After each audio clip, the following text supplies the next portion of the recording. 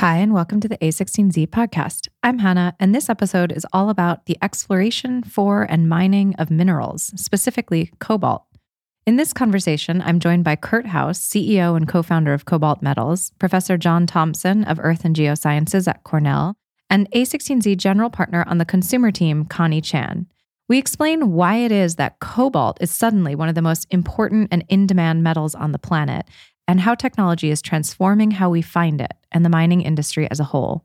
Along the way, we touch on a little bit of battery tech history and science, and how entire chapters of human civilization are driven by the search for and mining of metals, from ancient civilizations first finding copper to the major ground shift in the 1950s with geophysics and knowledge of plate tectonics. And finally, what kinds of new data sources, technologies, and techniques we can use to find more cobalt today. Everything from geophysical and geochemical data to agricultural information to old boxes collected over centuries in the basements and attics of mining companies. All of this to satisfy the incredible new demand as we enter a new age of battery metals. Why are we even sitting around this table talking about cobalt today? What is it that's suddenly so interesting about cobalt? I think of it as a color, as a right? Well, that's actually, you're right. And that was the very, very first use of cobalt. The very, very first use was in dyes. Okay. And to get a particular type of blue, that was the principal way to do it. So when was it discovered? The actual metal was first isolated as a metal. I'm pretty sure it's 1739.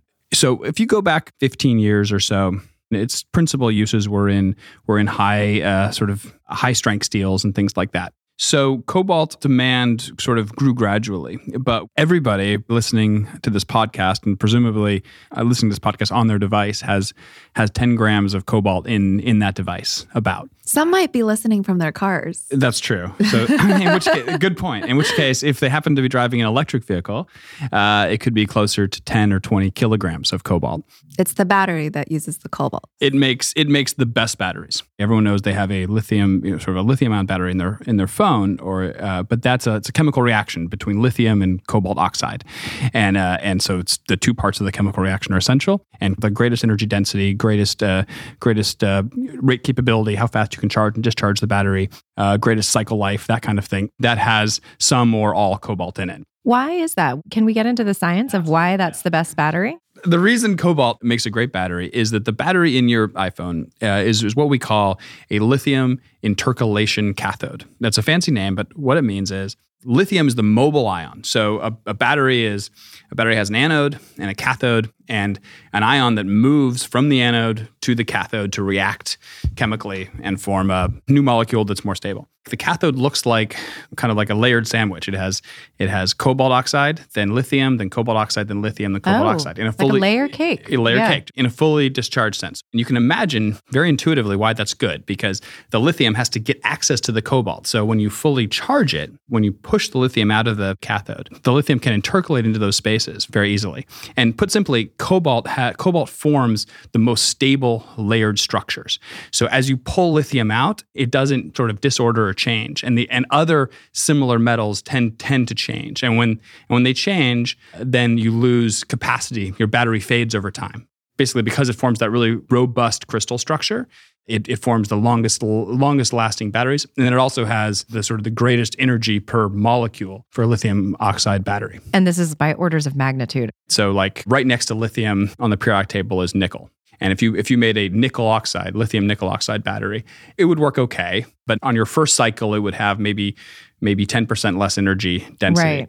Over 100 cycles, then it would have maybe 50% less energy density. So it really adds up. Yeah. In this day and age when you're shopping for your iPhone, battery life is one of the key things you think about. And especially with your electric vehicle. And with your electric vehicle, right. It determines how long you can drive the car for. I mean, batteries, the whole battery technology world is really interesting because it's such an important part of our life now. So if you go back 50, 100 years, the lead acid battery, which is the first car battery, which is still the dominant battery for starting lights and ignition, the SLI battery. But once you've got an established battery that works, that people trust, it's quite hard to displace it. So you've got to really convince people with any new battery technology that it's going to deliver the right amount of charge many, many times. If you bought your phone and tomorrow had to go back to get a new battery, you wouldn't be very happy. So right.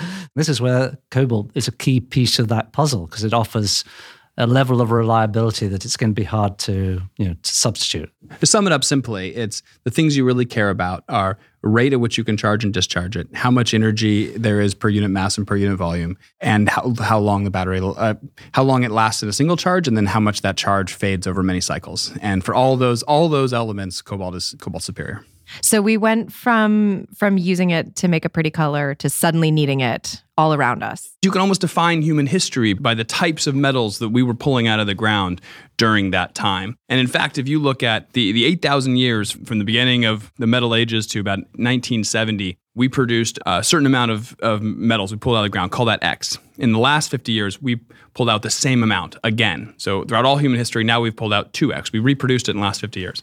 In the next 30, we're going to pull out another 2X just on current trends. Okay, that's the massive material that's coming out of the ground.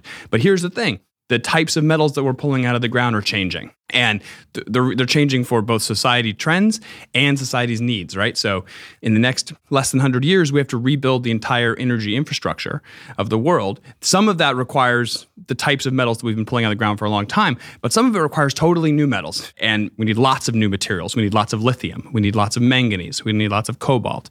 If we're going to convert the entire automobile fleet to an electric fleet, we need vastly more cobalt than we've pulled out to date. And in order to do that, we need to find new sources of cobalt, and that's what we do. So how do you do that? The metal that we need is changing, and now we need cobalt. How is the way we mine, the way we source it, changing too? And actually, let's go back and start earlier. What does the history of mining cobalt look like? The act of exploration and discovery is fundamentally an information problem, right? And so the mineral exploration business is an incredibly old industry, and it's essentially driven and been driven by the evolution of civilization. Right. It's as old as humanity. It started pretty much with copper, and that's because people have actually found copper, the metal, sticking out of the ground. So they used it. They could make it into different things and make it into ornaments and so on. So this was the very beginnings of metallurgy as a science, as a discipline. It's very cool because they somehow, very creatively, worked out how to extract metals from rocks that looked green, because they have copper in them, but didn't obviously show the copper until they were smelted effectively in a very hot fire. And a fire that was a lot hotter than a campfire. So somehow these people had figured out how to get the temperature of the fire up to a level where it could reduce the copper-bearing material and extract the metal from that. And that's amazing. So that's 6,000-7,000 years ago. And that process of exploration back then just looked like kind of studying the land, understanding and reading the earth around us. I read an article recently about the Vikings and the age of iron and how the Vikings, they think, were able to identify where the bog iron was through a kind of microbial sheen, apparently. It was all based on observation and then sort of correlation of different factors that were purely observation and experiential. Effectively, that's the sort of original prospector, the person who could go into the ground and recognize that this had potential. And that really was the way all exploration was done until about 1950. They went to places where they could still observe the metals or the minerals then that they knew had the metals in, even if they didn't understand exactly why or how or what the concentration was. But oftentimes the minerals aren't sitting above the Earth's crust. Not now. They'd find it on the surface and they'd keep mining down. And originally they would mine down till they hit the water table and then they couldn't deal with it. The Romans then started using wheels to actually dewater so they could then go deeper. And the breakthrough in the Industrial Revolution was the steam engine, which then allowed them to make pumps that then could take the water from much, much deeper levels. So that at that point, then they could chase it further and farther. But they didn't know where it was going. They just followed it. Blindly. So the 1950s was when we started to develop technologies, remote technologies, geophysical technologies that could predict where things were going and predict where things might be. Really recent, actually. And what were those sort of different sources of information in the 1950s that changed, that we started becoming aware of these new processes, Earth's processes? So two, really. One was what was called the plate tectonic revolution of the late 60s to 70s, when people realized that the planet is dynamic and that the planet is descending off the west coast here of North America. The ocean plate is going beneath us, and that's giving us all earthquakes and volcanoes and so on. And simultaneously was the development of geophysics, so the ability to detect the signature of the Earth beneath the surface in terms of its physical properties, so how magnetic it is, how dense it is, how conductive it is. We started to be able to measure those things. Those measurements, the data that comes from that, correlates in some cases with the presence of metals. How much does it correlate? How predictive was it really? Poorly is the answer. It's there were many false positives. Okay. So we generated maps of magnetic signatures, and people would say there's all these fancy-looking anomalous bumps in the data, and they'd drill them, they'd put holes in the ground, and it'd turn out that 1 in 100 would actually be interesting. Incredible amount of investment and effort and tools. Interesting. Yeah. And that hasn't changed. We've got more and more tools now, but if statistically, when we look at the chance of discovery, our odds are still very low. We're in thousands, 1 in 1,000, 1 in 5,000. Well, let's go back to cobalt and talk about what that process has looked like for cobalt, because there hasn't been a reason to invest a lot of discovery in cobalt, right? Up until this point. Yeah, that's exactly besides right. pretty pictures. Right. That's right. So one of the interesting things about cobalt in particular as a metal is that you have big copper mines that are principally there because of copper. And they also have a lot of copper and a little bit of cobalt. And that just happens to be because cobalt and copper tend to be... hang out together. They hang out together. Not always, but in certain circumstances they do. And so it was effectively the marginal cost to produce cobalt out of these mines is very low. A nice little extra perk. It's an extra perk, right? Yeah. You would develop the mine anyway if there was no cobalt there. Right. So you have this sort of kind of gift to the world. We're going to invest in copper production and we get a little cobalt. And same thing with nickel. You get a lot of cobalt associated with nickel. So that byproduct production of cobalt alongside copper and nickel was more than sufficient to supply the world up until now. When basically. You say more than sufficient, does that mean sometimes people didn't? Absolutely. So there's just piles of cobalt sitting around? Even just in the last 15 years, where copper mines were developed, the cobalt was well known, its presence was well known, and investment decisions were made not to extract the cobalt from the ore, to extract the copper and to throw the cobalt into the tailings pile. Why? Because at the time, if you did make that investment and supplied that cobalt, it would have tanked the market. Too much. Because the demand was not there from the smartphones and the laptops and the electric Nobody cars needs yet. it, quite literally. Exactly. Yeah. Right. Exactly. And so now the whole situation has flipped. Right. So now all of those mine tailings that are full of cobalt and that are known are being reprocessed, or investments are being made to go. So everyone that was sitting on a garbage pile of cobalt is suddenly feeling good about it. Oh, absolutely. Yeah. In fact, the two largest projects to come online in the next 18 to 24 months are exactly that, are waste pile reprocessing projects. But in order to, in order to convert the entire global vehicle fleet to electric vehicles, we need vastly more than is available. Even just current predictions, if you include global demand, especially from Asia, of electric vehicles, we're likely going to run out of cobalt from known supply in less than 10 years. Wow. We have this sudden increased demand. What are the sourcing efforts starting to look like? How is it changing how we actually find and source cobalt? If you look into the scientific literature and you look at gold ore deposit formation, you'll find a very rich scientific literature on how gold deposits form.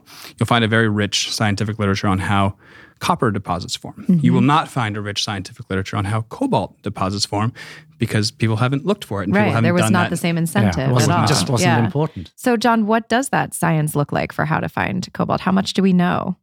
Not very much is the simple answer. I mean, we're kind of starting pretty at a basic level. If we wanted cobalt, we'd have gone looking for copper. And we know how to do that quite well. And or we'd go looking for nickel. So to kind of like piggyback on other knowledge. And then we'd hope that we found some copper and, this is terrific, we've got a bit of extra cobalt. But there's no science basis for that. So what actually makes cobalt tick? So understanding what kind of liquid will transport cobalt. So what if we have a fluid that moves through the earth, just a water-dominated, maybe salty water. It moves through the earth and it interacts with a rock. Will it actually extract cobalt? We know kind of how much copper it might extract, but we don't know with cobalt. So if it did, and then it keeps moving, and then that liquid kind of comes up on the surface or comes into a different environment, would it precipitate cobalt? We don't know the answer to that either. And yet we know it did that because we can find occurrences around the world which are rich in cobalt. And we can see the evidence that came from the passage of a liquid through the rock, and it left the cobalt behind in cobalt minerals. So that's one clue. So that's one clue. Yeah. And if we understand how that works, then can we extrapolate to other areas and predict where it might work again, or where it might even work even better and give us a greater concentration of cobalt? So that's the science kind of basis. And what are some of the other clues that we're starting to gather, and where you want to dive deeper into why is this happening with cobalt? Well, it's key to understand it's not that rare. When you look at the distribution of cobalt, it occurs in environments that formed from liquid rocks, so very high temperature, plus 1,000 degrees. But also it's precipitating on the ocean floor, deep on the ocean floor below 4,000 meters beneath the surface. We have these nodules, these little concentrations of metal that are precipitating out of seawater. And so at seawater temperature, that's 2 degrees in the deep ocean. So and how do we know centigrade. those are there? They were found in the late 1800s on an expedition that was just dredging stuff off the bottom for the heck of dredging stuff off the bottom. Oh my and pulled up gosh. these little round balls called manganese nodules because the major constituent actually is manganese. But they contain significant cobalt. And how interesting that that's what exploration was back then. Like, let's just let's throw a net. let's just pick stuff go up fishing. off the ocean Exactly. and see what's there. The result is we know cobalt can form at really high temperatures, and we know it can form at really cold temperatures. That's a huge range of conditions, range Okay. of pressures, temperatures. Now we want to get a little bit smarter and clever and understand which of those range of conditions will give us more cobalt relative to copper or nickel or manganese or other And I think things that that's may where come the along the data road. play makes so much So sense, that's exactly, that takes us into now the data world. Because rather than like comparing various exploration efforts, they're looking at places that are fundamentally so different. Yeah. Now you can track every known source of cobalt and what aspects or what qualities around that land made it particular, and then pattern match. There's pattern matching that process. And then there's just looking at the patterns of data and get them to tell us a story. It almost reminds me of like the initial way of looking at the landscape with very little information and trying to pattern match the green rocks or the iron sheen or what have you. But this is like at a much higher resolution and much greater than any one human could ever do, right? What the data world can do for us now, AI, machine learning, it is the 21st century prospector because it's not biased. And prospectors weren't biased. They were just observers. So the digital world can observe and integrate and interrogate the data in ways that we humans, geologists with all our biases, will never do. And we can go back and look at all the other historical known traces of cobalt and all the reports that were written that are like in PDF form right now, actually, over the last several decades. Or not, Pieces of or paper. in not paper even form. PDF, yes, or in paper form. So where are you pulling these different information sources from? What are they? What are the main streams of different kinds of information? There's a huge amount of information out there. The challenge is that it's not well structured or even digitized in some sense.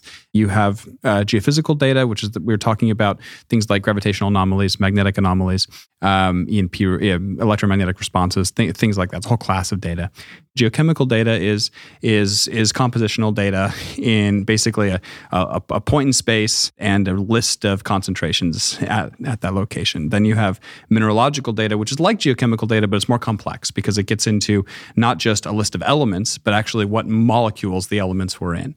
And then you have things like agricultural information, right, which are sort of indirect, or topological information. Meaning, like, what is the soil like here? And this is used for inference, right? It's not necessarily direct observation, but that's really important. And then hyperspectral data, which is just the wide band of electromagnetic emissions and reflection from the surface of the Earth. Is weather a part of that as well, or groundwater is a great source of information. So you have very, very wide sets of data. That data has been collected over centuries, really. Right. It sounds like basically every piece of knowledge we have about the Earth and the way the Earth works. That's exactly right. Every piece of, to first order, every piece of knowledge about how the Earth works and what about the Earth is relevant. It's just a matter of how relevant, the sort of relative weightings of importance. And so in certain jurisdictions, that data has been sort of aggregated in certain ways, and there's a lot of it is public. In certain places, it has not even been digitized. Over what kind of time scale are you looking at? Is this all like fresh, new data? Is this data from 200 years ago when people were panning for gold? Both, new and old. So the something good thing like is the rock doesn't move that quickly. Yeah, that's right. That's the one constant we have. So 200 years ago is not really that. No. It's still kind of recent. Yeah. Unlike a lot of, it's actually interesting. Unlike a lot of data analytics and data science plays, right? We are looking at effectively a static system. I mean, of course, the Earth is dynamic, but on the time scale we're looking at it, it's effectively slow, static. Yeah. So that's a very different. It's a very different data science problem. but we're dealing with sparse data, and then we're dealing with highly, highly disparate data. So we have a program of trying to aggregate all these different data sources and then do two different things on it. From one side, we have our basic science approach, which is sort of how these ore bodies formed, cobalt or any other material we might be looking for, and then looking for those sorts of indicators. And then you have the really exciting thing, which is the data. Rather than us asking the data questions, the data tells us stuff, right? So this is where your machine learning or statistical association modeling becomes important, right? Because the data itself can make predictions based on the patterns that it sees, and that's where you eliminate the human bias and the non-systematic approach of historic exploration. Yeah, and just to tie that back to again the demand for cobalt is so new. So there's lots of reports out there where they'll say that there's known cobalt in these places. They just didn't go mine them. If you even get all of those reports and digitize them and look on a map, all those reports are clustered in these areas. That already surfaces some interesting sites. And funny enough, if you go back 30, 40 years, a lot of the people out exploring were very good at identifying minerals. And better than we probably are now, because we rely on a lot of extra tools to do it for us now. And they recorded that presence of that mineral. So now you're not looking through all these old texts for the word cobalt, because they didn't write cobalt down. They wrote down the name of a scooterudorite, which is a very, is a particular associated. Arsenic. So yes, they would have found that interesting, but not from a commercial perspective. They just thought it was cool. They found another mineral, because they were just like being a bird watcher. They were mineral watchers, so they recorded that. So now you've got to go through the data and find those references to that kind of thing. I just want to drill one level down just for fun color. Where do those reports live now? Where are these types of data coming from? I mean, the modern data must be easier to access, but the old data... Boxes and boxes and boxes and boxes of paper. In where? In libraries? Warehouses. In dusty basements. How do you even get access to all these? I mean, it's hard. I mean, some of the mining companies are 100-year-old companies, and they have 100-year-old data. And so they have boxes and boxes sitting there. Some would be well archived and cataloged, and some is completely unknown. And inside those boxes could be anything. It could be actual good information, a mention of a mineral, or it could be some mention of a conversation between two people. In the conversation, they made mention that, when I was in the hills last, I found this rock, and it has this mineral in it, and that happens to be a cobalt mineral.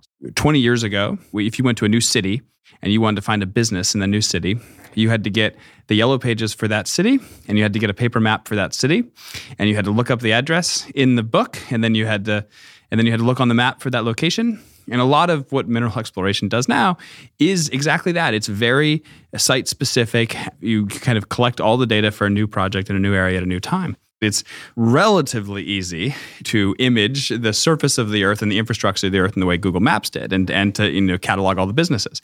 The problem we deal with is data sparsity, right? So in some locations we have tremendous amounts of surface data density and meaningful amounts of subsurface data density, and in other locations it's very data poor. And so then we have to use really sophisticated statistics, really, to try to figure out and predict what is in those areas where there is no data. How do you actually deal with that incredible variety in huge amounts of data in some areas and very little, very old data in other areas? It's about making predictions, right? So it's about using places where there is a high density of data, and you can train and make predictions, and then make those predictions in areas where there isn't high densities of data, and then go out and validate it by collecting new data. It's interesting because in some ways it feels incredibly modern and new, but in other ways it also feels like a kind of old-fashioned way of exploring again. Actually, a lot of this reminds me of the original idea of venture capital, which is when kings and queens would fund these exploration efforts to look for natural resources or look for new land or whatever they were looking for. The whole idea of exploring the earth to encourage people to look for the materials that we need such that society can improve and do new things. That's an old concept. That's what developed California ultimately, was that influx of people looking for gold. And governments also fairly early, 150 years ago, started mapping the rocks on the surface, because they knew if they mapped rocks that somebody would recognize associations and realize that might have potential, and therefore they'd go exploring, therefore they'd find things, and that would then open up and create economic activity and so on. It's a very old cycle we're repeating, but more efficient and more effective. Because now one of those explorers is a computer. It's also going to help us actually mine more efficiently and more effectively and more cleanly. And that's really important, because to me, there's no point in us going electric and having electric cars using cobalt for batteries and so on to do that if we create a big mess in terms of providing those materials. So we've not only got to find it better, we've also got to then exploit it and develop it in a way that's more efficient and cleaner and doesn't have the kind of problems that we've seen all over the world. Well, I think it's fantastic to think about these, the way that the searches and exploration for these metals have driven sort of entire chapters of human civilization. And if we think about that, the age of copper, the age of iron, if we think now we're entering the age of cobalt, what are some of the ripple effects that we're going to see, as we begin to more smartly mine and access this new incredibly important mineral? Trying to solve like climate change and other major issues that requires very specific use of commodities that we're not so familiar with, like cobalt. And so that changes the way we need to think about them and the way we therefore also need to exploit them. And the exploitation part is to be more selective. We've bulk mined everything. So we make big holes in the ground in order to get iron ore or copper out of the ground. And if we want to be really clever, we've got to not only find higher concentrations, because higher concentrations are more efficient, but we also now need to try and be very selective about how we mine them. Have much higher certainty. Yeah. So, and it's great if we go back and reprocess the tailings, which is we're doing for cobalt. And actually, the Romans were the first people who started reprocessing waste rocks. They did a couple of cycles of this kind of stuff. So that's not a new idea either. But it'd be much better to be really efficient at the outset and extract as much metal as we can from the less and less volumes of rock instead of moving more and more rock to get the metal. And from a consumer perspective, this can result in much better batteries. Yeah. Because right now, even the amount of cobalt in the battery is kind of a financial decision. Oh, right? Really? And a sourcing decision. A financial and sourcing decision, right. Like if these companies could put more cobalt than they put in today in their batteries, it would still be a better battery. So if we want batteries or iPhones that last 1-2 weeks without a charge. Yeah, we need more cobalt. Yeah. There must be a cobalt craze, right? Like everyone and their mom suddenly wants to go mining cobalt. That's the other cobalt issue is that a lot of it comes from the DRC. Over 2/3 of the world's supply. And again, remember, cobalt's not a rare metal. And so the fact that 2/3 of our supply comes from the DRC, the Congo right now, is largely a function of where those copper and nickel mines historically were. And it's mined at a scale of local people who aren't regulated, don't necessarily do it in an appropriate manner, and use child labor and may have links to all sorts of other potential problems. It's basically done by local people in DRC and other parts of the world. They're doing it because they are impoverished and they have they feel they can probably make a better living by scraping up the material than plowing their little piece of land. Well, this highly valuable material. It's highly valuable material. Yeah. And so it's these small teams that are taking the gamble and using shovels and very basic tools to go look for this. Correct. So that's actually how it's happening right now still, is just small groups of people with eyeballs and shovels in the dirt. Consumers care about where their products came from now. They care about the ingredients. They care about how they were made. They care about if this came from a local farmer. So they will eventually start also caring about where their batteries came from. In the DRC where this is done, they are mining material which was originally a copper cobalt deposit that then suffered thousands of years of weathering. So rain came down and dripped through the rocks, and it actually separated the copper from the cobalt. So the cobalt stayed near the surface, and deeper down it gets more copper rich. And the mineral that they mine now it's got this great name called heterogenite, which, as you might guess, is something to do with being heterogeneous. It looks all over the place. It's really messy stuff. And they can just literally dig that up and put it in bags. But unfortunately, that also concentrated quite a bit of thorium, which is radioactive. So now we have artisanal miners, local people and kids who are mining bags full of this stuff, which is slightly radioactive. It's not super radioactive, but it's radioactive enough to cause concern. They don't know that. They're just interested in getting bags full and getting paid for the bag of dirt that they scrape up. Some people estimate as many as 100 million people on the planet involved in some kind of activity like this at this scale. Not just cobalt. Not just cobalt. Gold, diamonds, other coltan, other minerals. Okay, so let's talk about what this new kind of endeavor of exploration and mining and knowledge aggregation. What does that mean on the company building side? Who do you need? What kind of people do you need to sort of represent all those different elements? It's a fantastic question, and it's two very different classes of people, and they're both essential. Our company is effectively half made up of economic geologists, geochemists, mineral explorationists, people who have spent their careers looking in sort of the conventional manner for mineral deposits of all kinds. But then the other half is data scientists, right? And so one of my co-founders has got his PhD in quantum computing, and the other one was the chief reservoir engineer for ConocoPhillips for many years. Oil and gas has been incredibly sophisticated in how they use technology because there's a very clear financial reason to go find oil and gas. Right.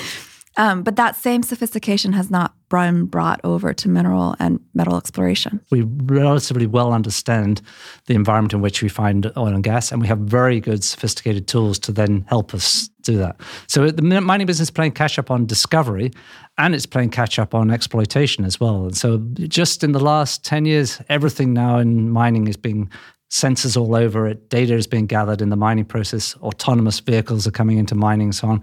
And that's why the team makeup, I think, is so interesting, because you have data scientists, you have people who are truly experts in cobalt, and they already know and have this gut feeling of where to look. And then you have people from oil and gas who can take that sophistication and kind of bring them up to date. Okay, so we're entering a new era, not just about about the importance of cobalt, but also about new ways of mining as a whole, transforming a whole industry and a whole model of how we find and explore in the earth. So what changes as a result of that entire model shifting so dramatically? No, that's a fantastic question. I think when you think about like the metallurgic epochs, right? The sort of Copper Age, the Bronze Age, the Iron Age, the Steel Age, giving rise to the Industrial Revolution, and then petroleum. We're still in the petroleum age. From a material standpoint, I would say we're entering the battery materials age. And so battery materials will be the backbone of energy infrastructure in the next 100 years. And that requires a staggering amount of new material and different materials than we needed in the past. Cobalt being a salient one, but not the only one. I think that the tools that we're developing specifically to look for cobalt actually have a lot of generality to them, and ultimately I think we'll probably be looking for a lot of things other than cobalt to feed the need of the battery materials age broadly.